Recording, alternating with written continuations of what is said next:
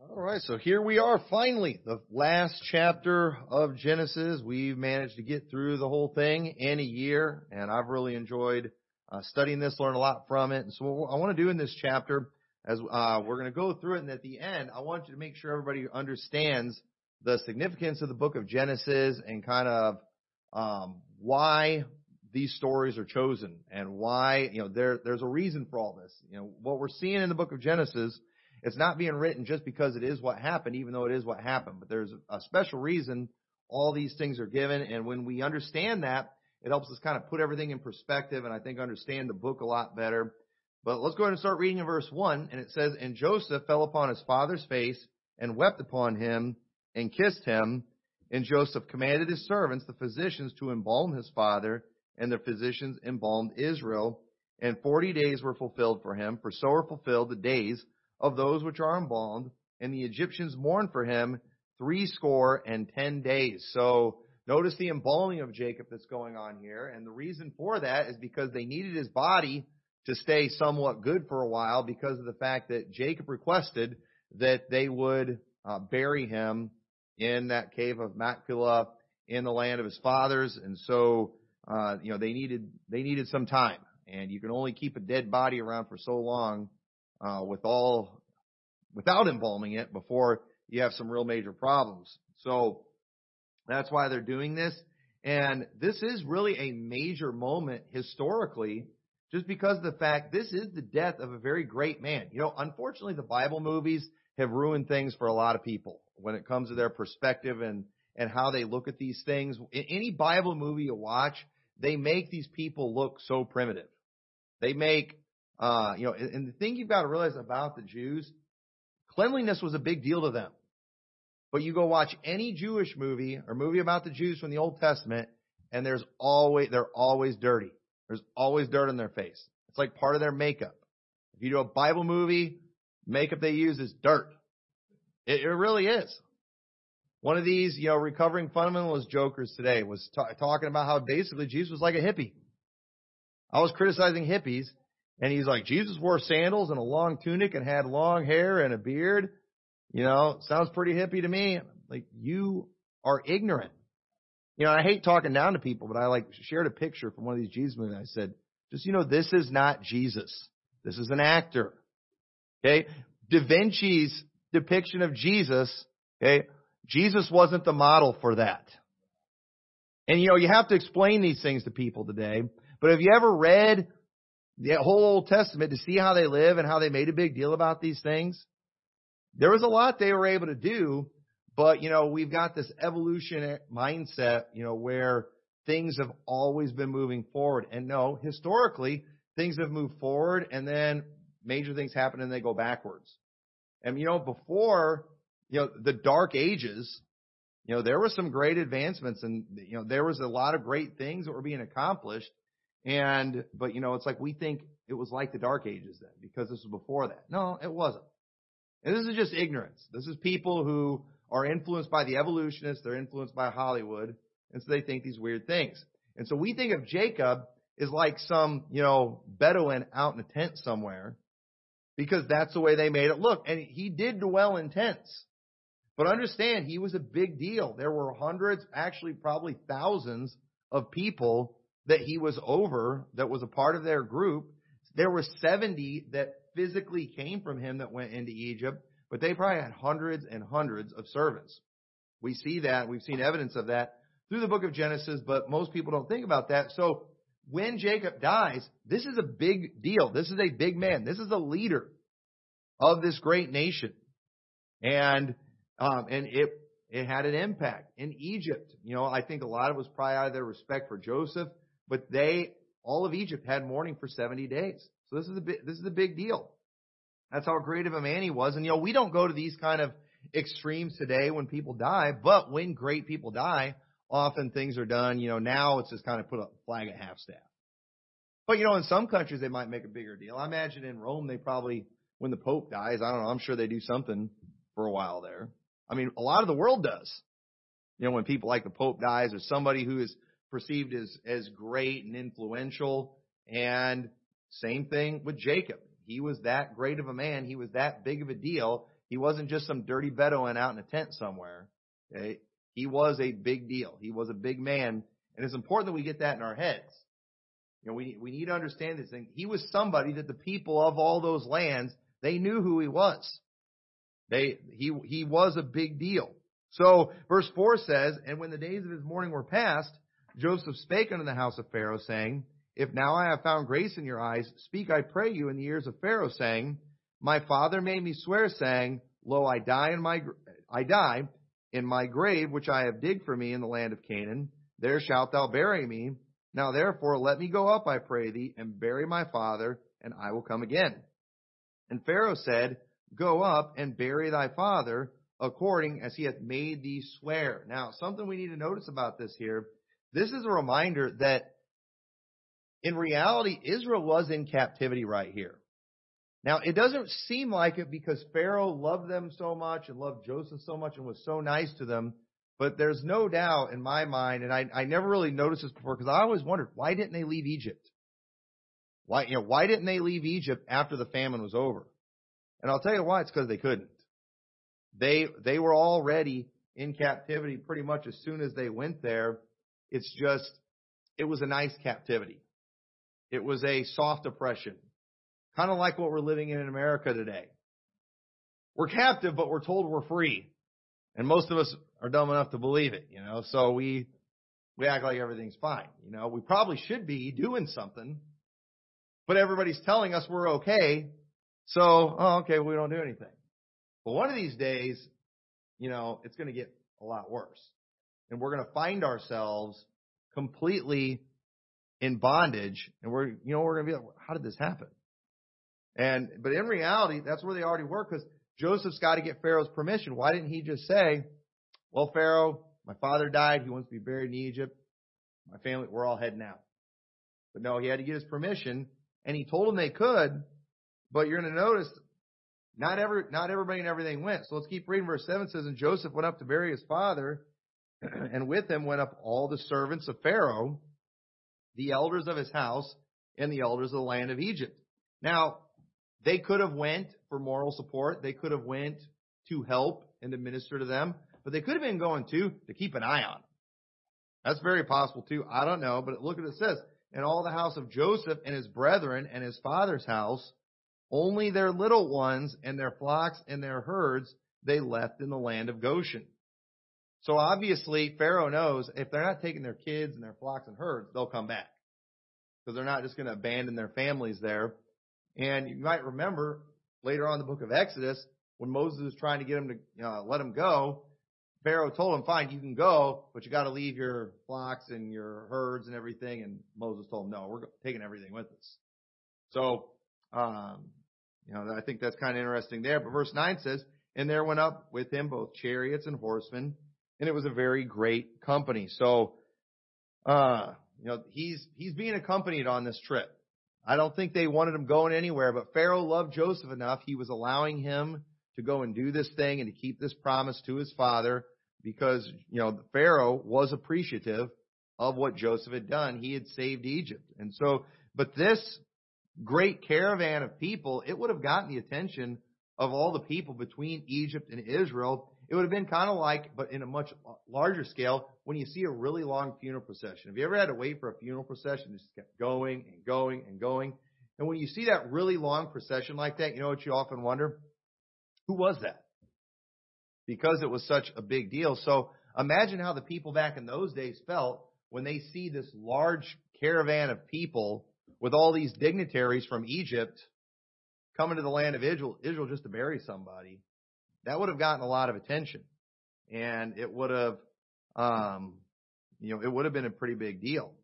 And so it says in verse 10, and they came to the threshing floor of Atad, which is beyond Jordan, and there they mourned with a great company, a very sore lamentation, and he made mourning for his father 7 days. So after they had the 70 days of mourning just over him dying, it was like they needed another 7 days to mourn too, because, I think one of the hardest things at funerals that I've seen is leaving the graveside.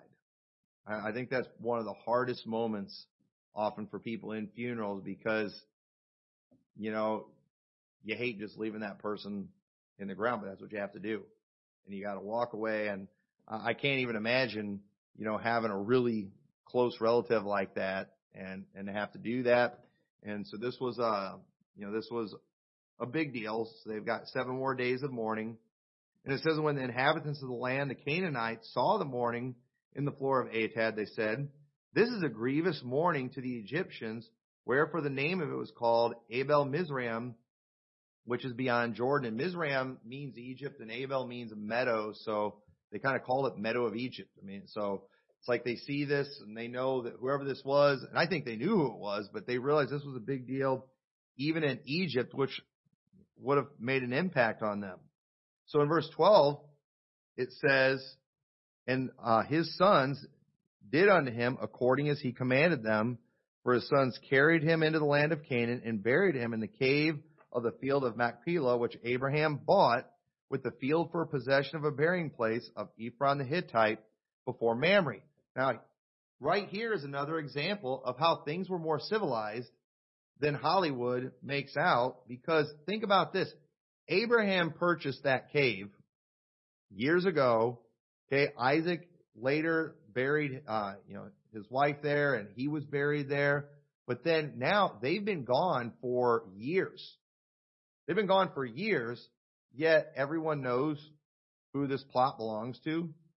Everybody understands all that. You know why? Because even back then, they had some culture. They had some law and order. We think it was all horrible because we read the stories of certain places like Sodom and Gomorrah and some of the really wicked cities.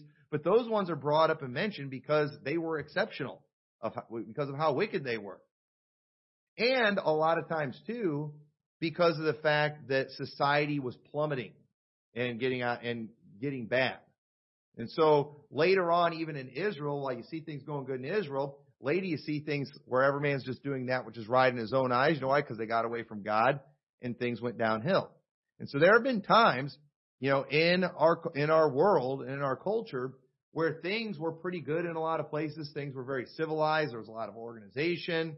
But then later, it all fell apart. Sometimes because God destroyed these places because they forgot them. Sometimes it was because other armies came through and just destroyed everything. Sometimes it was because of great famines. But at the same time, just get this Hollywood image out of your head of these early patriarchs being like a bunch of cavemen. That's not what they were like. There's a lot of evidence that things were very civilized back then. I mean, what do you think would happen today if you owned some land and then you just left it for 20 years? Chances are the government would probably take it back over at some point. You know why? Because it's never really ours. Because our country doesn't really respect property rights. And the fact that, no, this belongs to them. They have the attitude, if society needs it, if the community needs it, we can take it. And, like I said, again, we think because we have technology, we're civilized. Okay? We are not civilized in our country today. Our country is wicked. It's just we have technology that makes us able to do a lot of great things. And so a very lazy society can still thrive because of technology. But a lazy society is still a very immoral society. And that's why we have so much immorality. That's why we've got so many people who are able to sit around and become perverts watching junk on their computers all day long because they don't have to live they're able to live in a world where they don't have to work in order to eat. And so what do? They just sit around and they fill their minds with trash. And we have perverts all over the place. We've got homosexuality and all that perversion going all over the place. And there's still a ton of disease in that community, even with all we have to help with cleanliness and to protect people from that, even with all our medications. So imagine, though, okay, because we think we're so superior to these people back then. But let's just imagine if all of a sudden, even with all our knowledge that we have right now, if all of a sudden all our medicine was gone and all our technology was gone. Do you realize how fast our civilization would just collapse? We'd be done for. Within a couple years, we would probably have killed each other out if all of a sudden just the grid went down, if the grid went down, people didn't have power. No power, no phones, no internet. How long before everybody's just dying? What do you think would be happening to all those perverts in their basements when they got to go step outside and see the sunshine for the first time? And then they go out in the world and try to satisfy their sick, twisted desires around real people where they're not going to be protected by a perverted government. They're going to die real fast. They're going to die real quick. So understand, civilizations back then, they held together and did just fine without technology, without all these things that we have today. So don't get this arrogant attitude. Don't get this attitude that we are evolving. We are not evolving. We have technology. That's all there is to it. Once that's gone, it's over. So these are all things we need to put in perspective and keep in mind and lose this arrogant attitude that we have. So where were we? Verse 14. It says, and Joseph returned into Egypt, he and his brethren, and all that went up with him to bury his father after he had buried his father. And when Joseph's brethren saw that their father was dead, they said, Joseph will peradventure hate us, and will certainly requite us all the evil which we did unto him.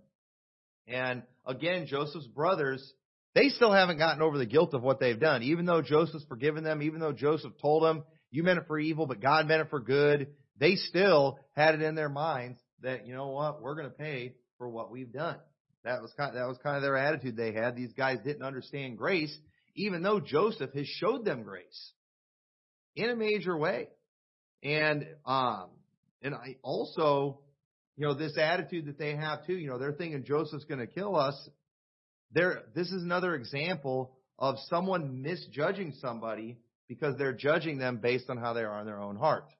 This is another great example of that. Because all of them are thinking, if I was Joseph, I would kill us. That's what they would do because they were that wicked. They can't imagine that Joseph actually means what he's saying. They can't imagine somebody who's actually good and genuine. And again, mark it down. People who are always just projecting horrible thoughts, horrible motives on people are bad people. Okay, mark it down. Whenever they're just going with no evidence. Okay? Oh, it's my perception. Well, your perception is twisted because you are twisted in your mind. We all tend to see things and we assume people think and judge things the way we do in our hearts. And so understand when people say things like this, like they did here, it reveals their heart. And I think it showed Joseph that his brothers still have some serious issues. And I think that's one of the reasons we're going to see Joseph start weeping when they say this to him. It's like, what is wrong with these guys? And, man, we could preach a whole sermon just on that. But, man, those of you, if you just want to go out there and just be one of these maniac railers that's always just, talking about how wicked everybody is and how evil everybody is because they did something you didn't like and therefore they must be this, and this, and always accusing everybody of being a pervert and a pedophile. You are revealing your heart. And people like me are not impressed. All right, you're not hardcore. You're messed up in the head. That's what you are. So just I see through it. I see through it.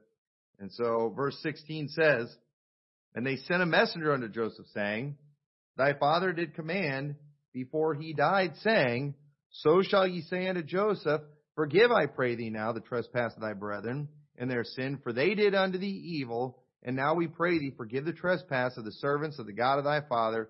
And Joseph wept when they spake unto him. Now here's what I don't understand. First off, why did they send a messenger to tell him this? Why didn't they go tell him this? Why did they send a messenger? Who was this messenger? Was it one of their children? One of their cute little children? One of their little girls with curly hair, to go, please don't kill my daddies. Is that what they, and now why do we do things like that? Because a lot of times we're afraid of the answer. We're embarrassed by the request. And that's why, sometimes your kids will often send the youngest one to go to mom and dad to ask them something. you ever done that with your kids? Stop asking about this. If you ask me if we're going for ice cream one more time, you're in big trouble. So what do? They go con one of the little ones into going, hey, are we going for ice cream? Okay. Anybody else's kids ever done that to them? All right. Might have done it many times, and that's pretty annoying. And it's a good sign of a coward when they got to send a messenger to say something that they should just be able to do themselves. And so Joseph, when this is brought to him, he's weeping. And I don't know for sure why he wept here, but maybe it was because they thought he was like one of them. Do you guys really think I'm like you? Do you really think I'm that wicked? That makes me feel bad. I do feel bad, when people just assume terrible things about me. Because it's like, I don't want people to think I'm that wicked. Now, sometimes it's just because, again, they're wicked in their own heart. But, just the fact that they have to say these things, bring these things up. I was just talking to somebody recently, and they were just like, are you recording this call? And I was embarrassed that they even asked that. I was like, is that what you think of me? And I got to thinking about it. And I was like, well, I guess I can't really blame them for thinking that because, how things are, in the IB world sometimes where everybody, when people have a YouTube channel, everybody wants to record their conversation with people so they can get some hits on YouTube. I think that's messed up. And I only record the calls of enemies, and I always let them know. If it's an enemy, but man, just the fact they asked me that, I was just like, man, must not think very highly of me. And the fact that they even had to ask that. But I don't know. So maybe that was part of it. Maybe it was just kind of an insult. It could have been because Joseph was sad that they still didn't realize that he really did love them. I think that's how God probably feels quite often when people are still trying to work their way to heaven when He's promised to forgive them. When God has been gracious.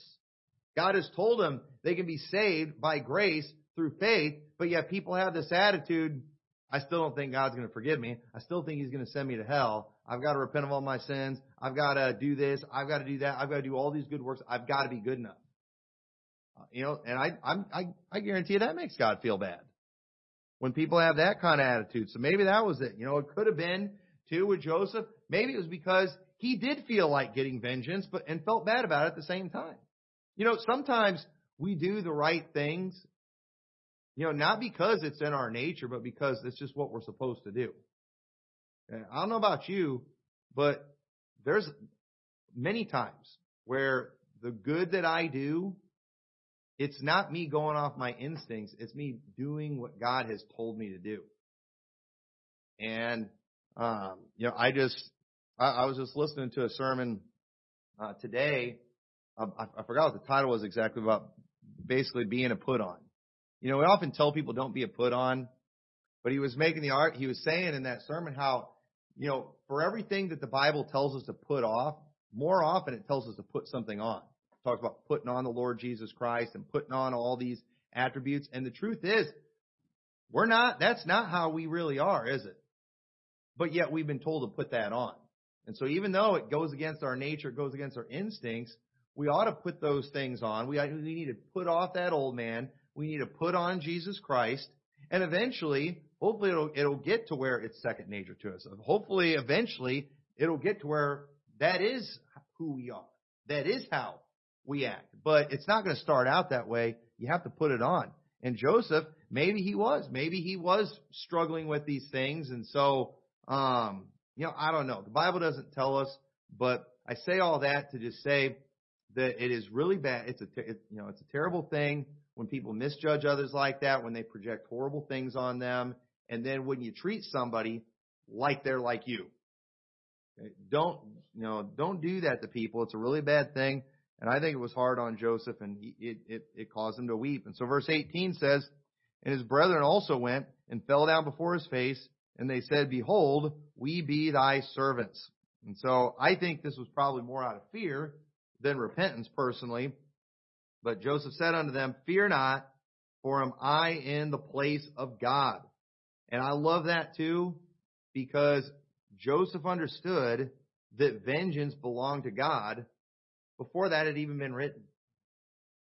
And Romans 12:19 says, "Dearly beloved, avenge not yourself, but rather give place unto wrath, for it is written, vengeance is mine, I will repay, saith the Lord." And there's many places in the Old Testament where God talks about vengeance belonging unto him. But Joseph said this before God ever said these things. This is another example of something that Joseph understood before it had been written in the Scriptures. And that is an amazing thing. It's not that impressive for us to know these things, but it was impressive for Joseph. It just shows the kind of character he had.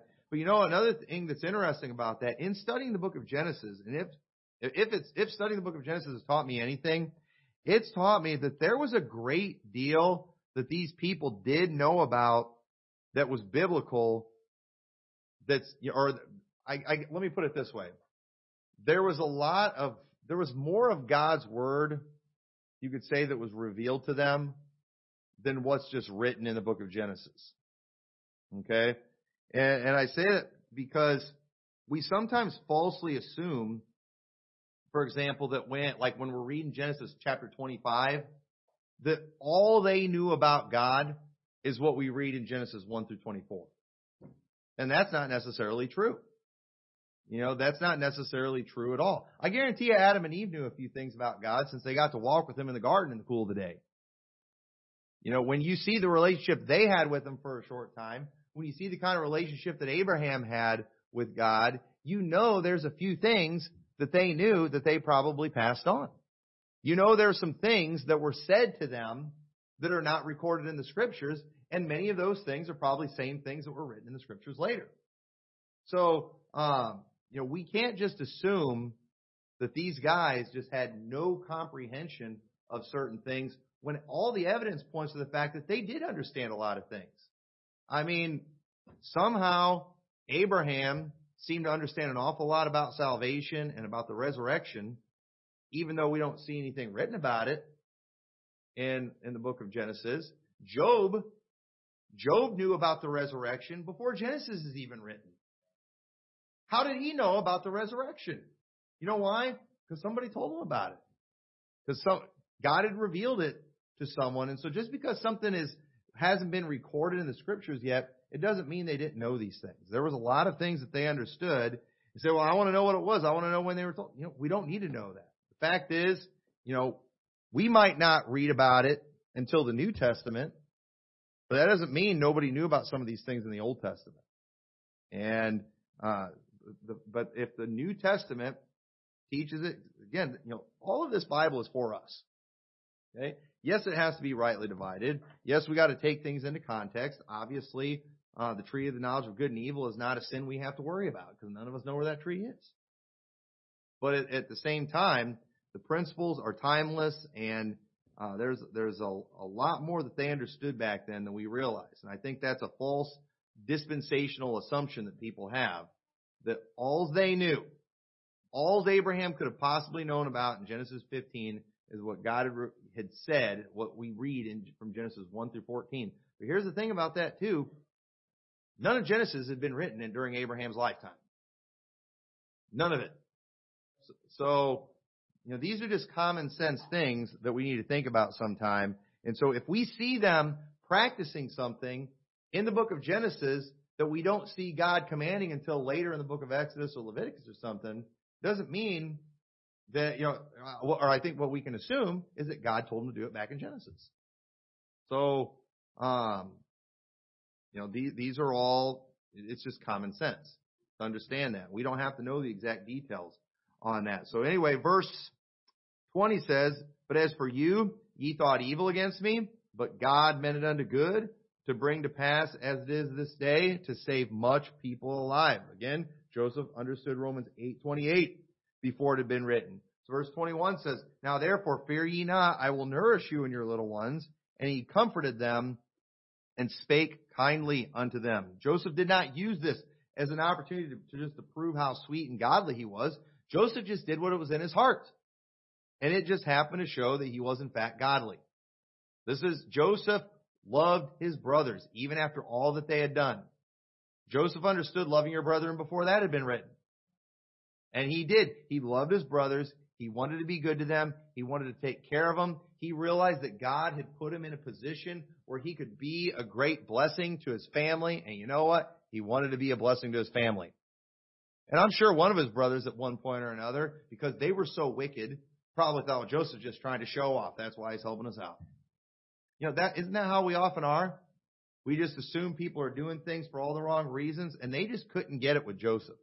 It's like these guys, their hearts just would not get converted. But Joseph did. He loved these guys. So verse 22 says, And Joseph dwelt in Egypt, he and his father's house. And Joseph lived 110 years.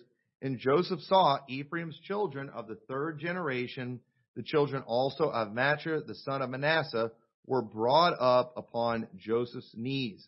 And one of the greatest blessings that I think a man can receive is the privilege of seeing his descendants. And not just seeing them, but having a relationship with them too. Not just living as long as they're alive, but they were actually brought up on his knees.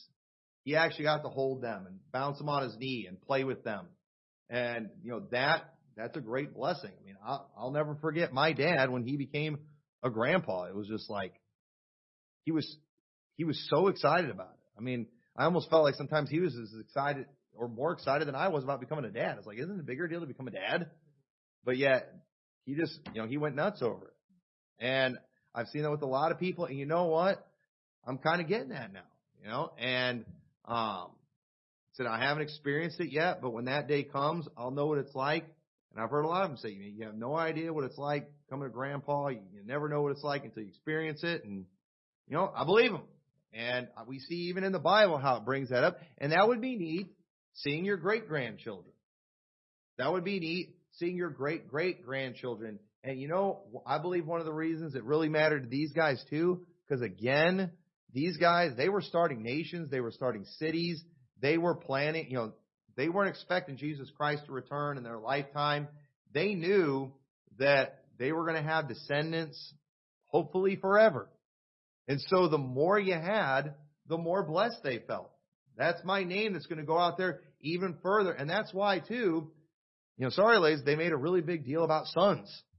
It was always a really, really big deal when you had sons because they were the ones that carried on your name. Your daughters, you give them away, and they take another name.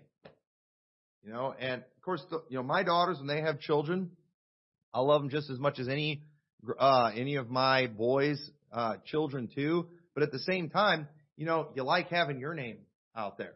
But my daughters are going to help expand somebody else's name. I want the name of McMurtry out there. So it becomes more of a common name so people know how to pronounce it and spell it. And tired of getting called all the weird things. And that's what happens when you have a unique last name. But I did all I could to make it more common. I started out with 2 boys, but then I was all the boys I could get. But hopefully my boys will do twice as much as I did, just as I did twice as much as my dad did, as far as having boys, because he only had one. But anyway, so verse 24, And Joseph said unto his brethren, I die, and God will surely visit you and bring you out of this land unto the land which he sware to Abraham, to Isaac, and to Jacob. And Joseph took an oath of the children of Israel, saying, God will surely visit you, and ye shall carry up my bones from hence. So Joseph died, being 110 years old, and they embalmed him and put him in a coffin in Egypt. So Joseph's statement right here shows that while things were still friendly, they were in captivity. They did have a desire to depart, but they weren't able to. They physically could not have done it. Egypt would have finished them. And no problem at all. And so while the time was not right, because they physically couldn't have done it, Joseph, he prophesied that the time would come where they would be able to leave. Even though he would be dead, he would go with them. And this was a prophecy that he gave, and they knew this. We've seen throughout the book of Genesis how these last words, they were always kind of a big deal with these patriarchs. They were always a really big deal. They always wanted those blessings. And so Joseph, when he's talking to the children of Israel, those that are left, he got them to vow that they would carry his bones out of there. And we see in the book of Exodus, it's mentioned in there whenever they were leaving Egypt that they took the bones of Joseph just like they were supposed to. You know what they did? I hate to get sidetracked here, but they kept the promises that their fathers had made hundreds of years before. That mattered to them. And you know what? It ought to matter to us as Americans what our country was founded on and how we were started and the promises that were made and the laws that were put into place. And we have a responsibility to carry those things out. Well, I wasn't there in 1776, when they did all that stuff. But you know what? We are the beneficiaries of it. We are the descendants of it. Well, my descendants weren't here then, but yours came over here and decided they wanted to join this country. You know what? They should have made sure they knew what they were getting into. And, we ought to honor our forefathers and what they did that was good. And we ought to confess the sins of the things that they did wrong. But you know what? I see in our country today more people cursing the good rather than just confessing the sins that they did. They're down on all the good things that were done and not confessing the sins, and I think that's a shame. And it was this vow he gave. It would not be fulfilled in that day. It would not be fulfilled by the people who made the vow, but yet it was fulfilled by those people because those descendants were of those people, and they were able to do that. And we've got to get that back in our head. We've got this attitude today that previous generations they don't even matter. All they did was just brought us in the world and they owe us everything. But no, we owe them something. We owe them something. We need to get back to that attitude. And so this prophecy that Joseph made, it would have been very important to him. Otherwise, they would have been in a difficult situation where while they're under this soft oppression, it might have caused them to get scared and take action at the wrong time, which could have caused them to die. Because think about that, because isn't that where we're at today in our country? We're like, all right, they're getting out of control. They're taking over. When do we act? And that's the big question, right? The big question is always, when does the revolution start? We're all ready to fight when the time is right. We just don't know for sure when the time is right. And so in the meantime, we're like, feel like we ought to do something, but if we do it at the wrong time, we could ruin everything, and it wouldn't be right. But if we wait too long, we don't want to miss an opportunity, and then it'd be a whole lot worse. And I'm not going to pretend I have all the answers on that. But thankfully for them, while they probably felt that way quite a bit, at least they had a prophecy. They had a promise that God would deliver them, that God would get them out of Egypt. They knew that day was coming. And so because of that, they were able to have hope and wait for that deliverer to come, which he eventually did. And it wasn't for a long time. It wasn't until hundreds of years later. But I guarantee that prophecy helped, just like the prophecy of Christ's return helps us out. Because I don't know if y'all realize this, Christians aren't taking over the world. And the Bible never prophesied that we would. Okay, the postmillennialists are wrong. Postmillennialism is just wrong. That's all there is to it. We are not going to take over the world. Things are going to continue getting worse. The Antichrist is eventually going to take over. And he is going to make war with the saints. But we will be delivered, will we not? We believe that Jesus Christ will return and he will rescue us. And so when it comes to the spiritual battle, that is out there, we know when it comes to the spiritual battle not to engage in military action. We're not going to go and physically conquer a nation in the name of Christianity. We're not going to go killing infidels. Okay? And again, if as a nation, we want to fight for freedom, that's a separate thing. You can do that in the name of America, but not in the name of Christianity. Okay? We always have to make sure we separate those things, and we should never do anything like that as Christians. And you say, but things are bad. They're getting stronger. We're kind of being surrounded, feeling closed in on. But it doesn't matter. God's going to deliver us. And God did, just like God kept his promise to the children of Israel, God will keep his promise to us. And so the 400 years in Egypt, I believe it would have caused a major crisis in faith had they not had that prophecy, had they not had that promise. And there's a lot of Christians throughout history that probably would have had a major crisis in faith if it wasn't for the fact that we had the promise of the return of Christ. And even with that, I'm thankful we have, Peter, who said that there shall come in the last days scoffers walking after their own lust, saying, where is the promise of his coming? For since the fathers fell asleep, all things continue to work. I am so thankful for that passage.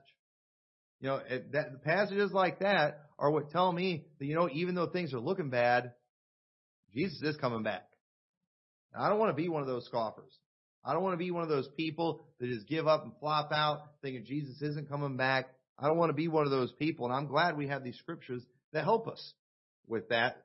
Because otherwise I'd be like, you know what? Maybe he isn't coming back. Maybe we do need to take over. And then we're like the Catholics going on crusades trying to conquer the world for Jesus Christ, where we're killing people and torturing people that we think are infidels. That wouldn't be good. Thank God we have these prophecies. And so in the book of Genesis, and this is an important thing we need to understand about the book of Genesis, it's the book of beginnings, okay? It's a part of the Pentateuch. It's a part of the books of Moses. But understand, the books of Moses, those first 5 books, they were, you could say, in many ways, like the founding documents for that nation of Israel. And so the book of Exodus, it starts with that king that does not know Joseph. Kind of just giving an overview of the history and the oppression that they were under. But then it starts out showing how God ends up calling out Moses and ends up delivering them. God ends up giving them their law and sets up the Levitical priesthood. We see all that through the books of Exodus, through Deuteronomy, and it goes all the way up until they are going to go into the promised land. So Exodus and through Deuteronomy, it's real easy to see how they're all together, but the Bible starts off with Genesis, the book of beginnings. You know why? Because it's written by Moses to the children of Israel as they are about to go into the promised land, showing them their origins, showing them how everything got started. That's what it's doing. And it's interesting how the book of Genesis, it ends with a major prophecy of deliverance. And then there's a big gap of hundreds of years before we get into Exodus. And it's kind of the same thing that we see in the Old Testament. When you get to the book of Malachi, what do you see? You see a major prophecy about the Messiah. You see a major prophecy about Elias or John the Baptist, who's going to come and prepare the way of the Lord. And then you know what you have in there? You have a big gap. You have a big gap of about 400 years while people waited for the Messiah to come. And you know what? Messiah came. And then the New Testament, it ends with a promise. It ends with the promise of Jesus Christ returning to this earth. And then you know what we have? We got a really big gap. The gaps keep getting bigger.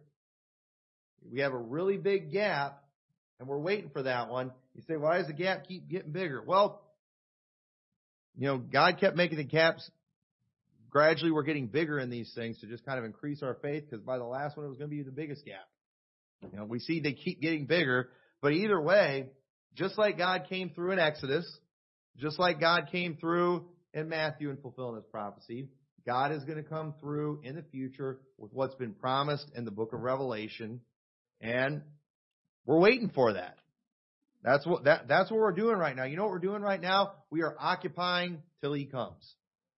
Right now, we are just following that Great Commission. We're just still doing the same work that he called us, the apostles, to go out and do. We're doing the same work that they did back then, and we are going to continue doing this work until Jesus Christ comes back.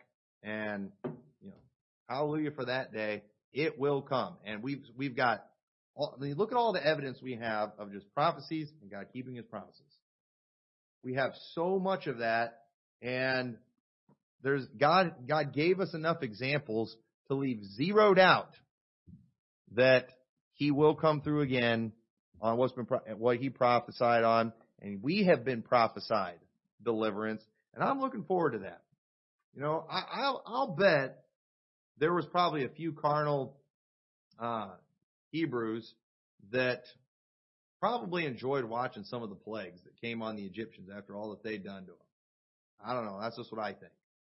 I can't help but thinking as they looked at the Red Sea and saw the waters closing in on some of them, they might have recognized one of those soldiers that beat them up one time or something. It's like, yes. And you know what? Sometimes I like to think about when it all goes down and the Lord takes care of the J.B. Pritzkers and the Barack Obamas and Nancy Pelosi's and all these people that just make us miserable sometimes, don't they? At least try. And just like God, I mean, we saw what God did to Pharaoh. We see that God is serious about judgment. God rained down fire and brimstone on the Sodomites. The Sodomites are going to get what's coming to them. Yeah, they get to have their pride parades now, but they're not. One of these days, those parades are going to end. And I'm looking forward to that. No doubt about it. It's coming. And so Genesis, I like it. It ends with a prophecy, and there's a big gap to the next book. And that's Exodus, where it's being fulfilled. Same thing in Malachi, and we are right now in the gap between Revelation and the return of Jesus Christ. And so let's just stay faithful until that day comes. So let's pray. Dear Lord, we thank you so much for your word. We thank you, Lord, for this book of Genesis and just all the amazing lessons that we are able to learn from it. And I pray you'll help us to remember these things. And Lord, help us to remain faithful. And just whenever we maybe have doubts or get discouraged, help us to remember all the prophecies and all the promises that you've kept in the past. Lord, there's no reason for us to doubt that you're going to keep these ones that are still to come.